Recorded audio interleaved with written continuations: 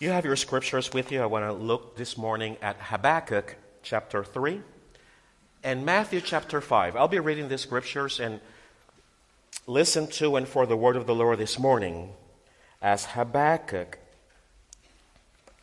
deals with the reality that doom is impending. That though the people of Israel have gone astray and worship other gods and have other emphasis instead of the true worship of God, that the consequences are about to come. And he has to wrestle with that situation, that destruction is coming. And this is his resolve. And listen to and for the word of the Lord, as Habakkuk expresses, though the fig tree does not bud, and there are no grapes on the vines, though the olive crops fails and the fields produce no food, though there are no sheep in the pen and no cattle in the stalls, yet I will rejoice in the Lord. I will be joyful in God my Savior. The sovereign Lord is my strength. He makes my feet like the feet of a deer. He enables me to tread on the heights. The word of the Lord. Jesus, as he's sharing wisdom and best practices for living and relating to one another in the world in which he was living, he's basically sharing the famous Beatitudes, and he's in the middle of the Sermon of the Mount. And in the middle of the Sermon of the Mount, Luke calls it the Sermon of the Valley, but I don't see a problem with that because he may have started speaking on the mount and finished down in the valley, or he may have begun in the valley and finished up on the mound. No issue with that one. In chapter 5, verses 15 and 16, Jesus says these amazing words, to those who he knows are his close followers.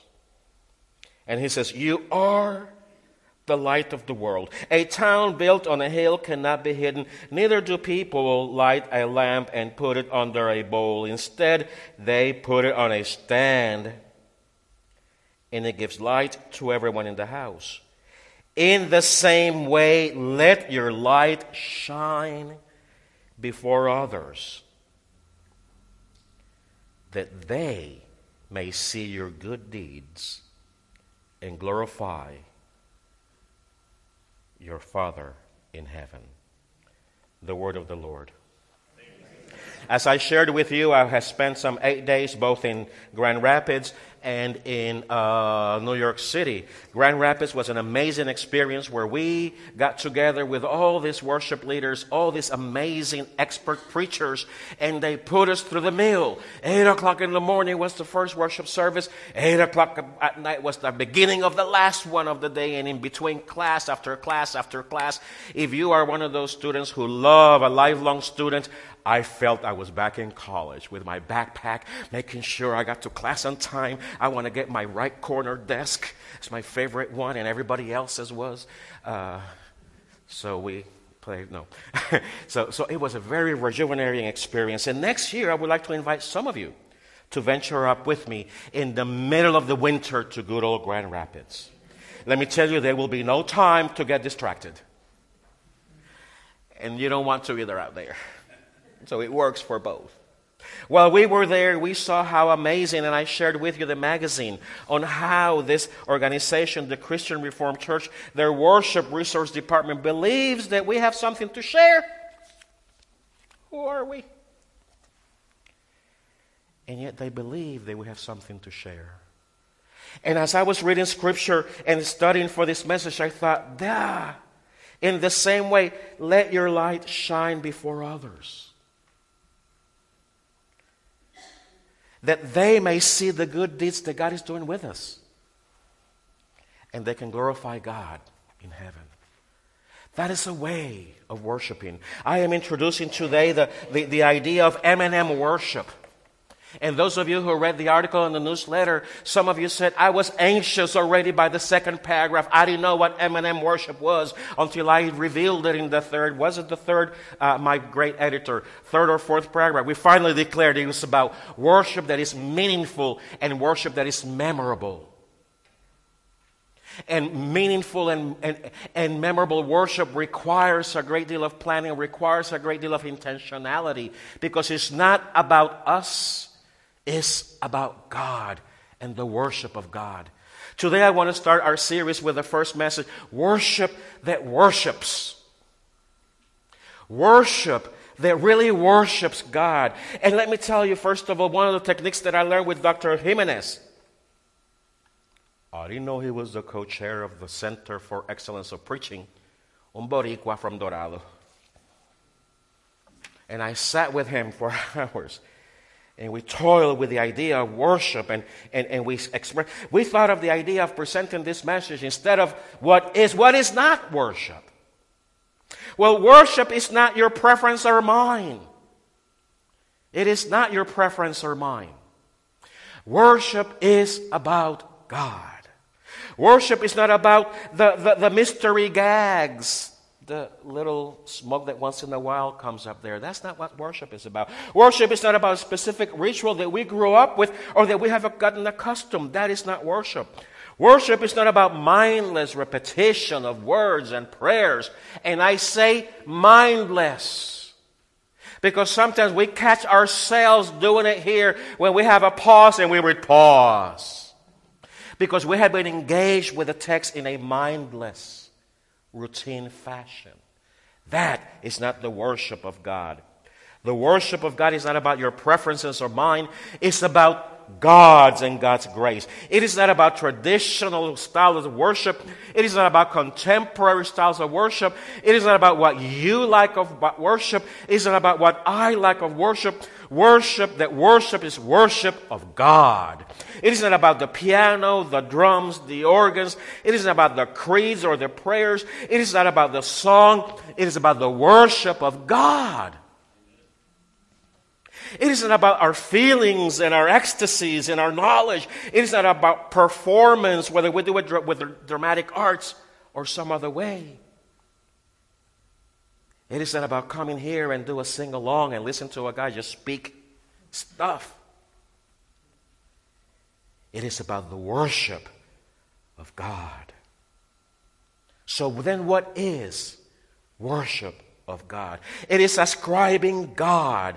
It is ascribing God honor. It is ascribing God worth. It is ascribing God beauty. It is ascribing God all honor and praise, adoration.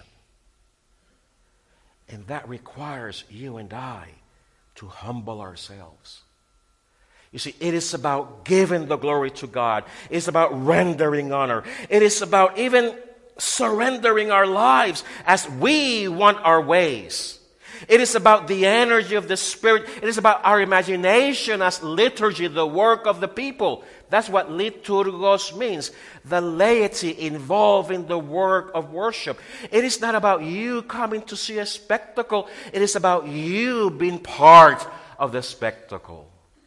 The worship of God. Kierkegaard had this whole idea during his days in the 1800s when they were, early 1900s, when they were debating whether worship was theatrics, whether worship was performance. And his answer was yes.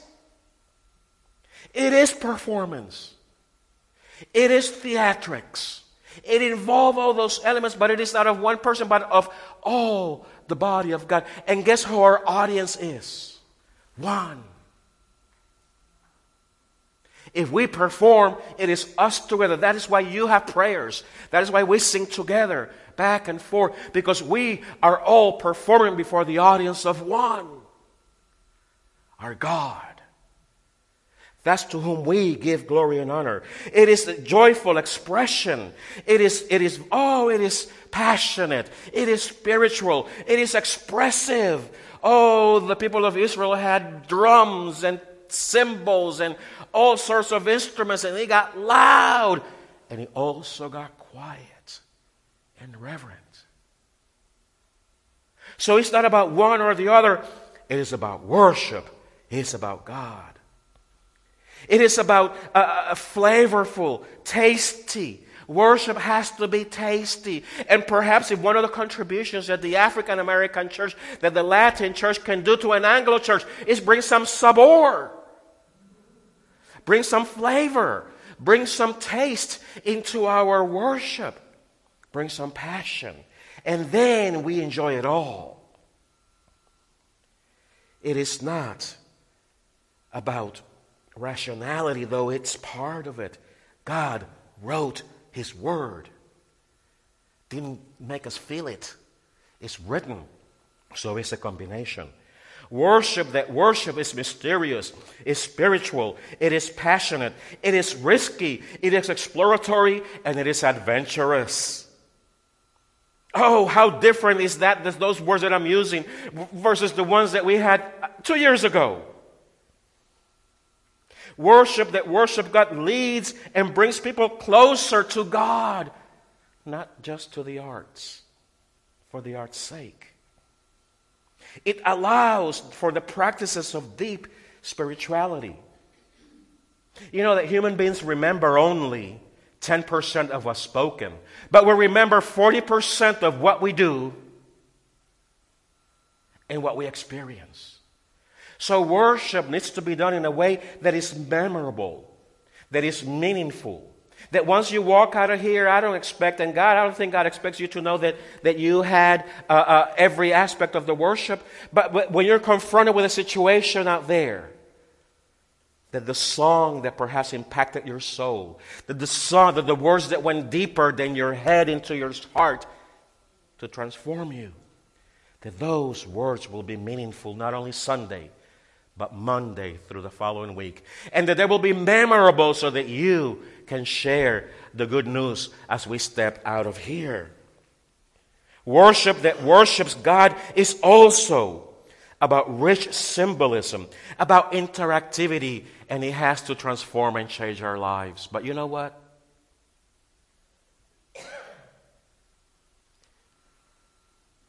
Worship that worships is about truth. It's about goodness. And it's about beauty. Those are the three things that are transcendent.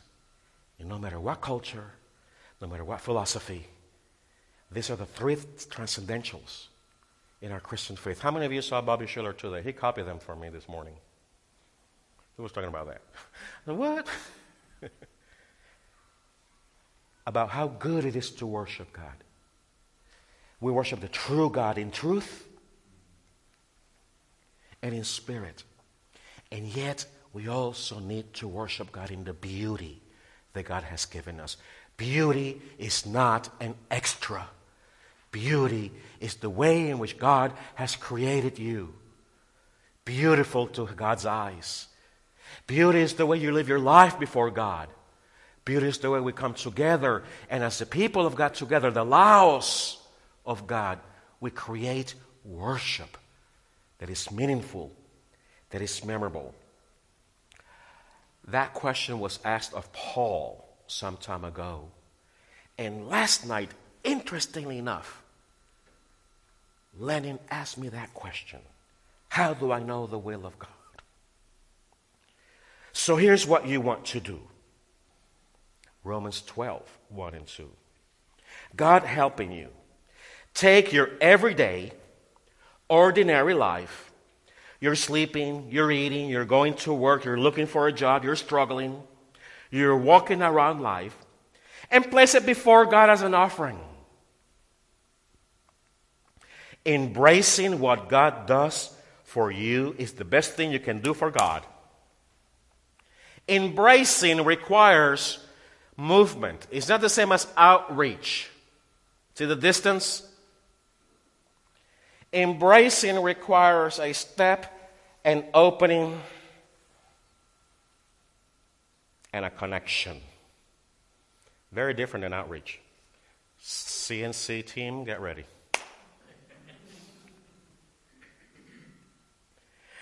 If you don't want me to change stuff, don't send me to those things. Instead, don't become so well adjusted to this culture that you fit in it so well. But instead, fix your attention on God. And you'll be changed from inside out, readily recognizing what He wants from you and quickly responding, because this is the worship of God. Because this is the worship of God.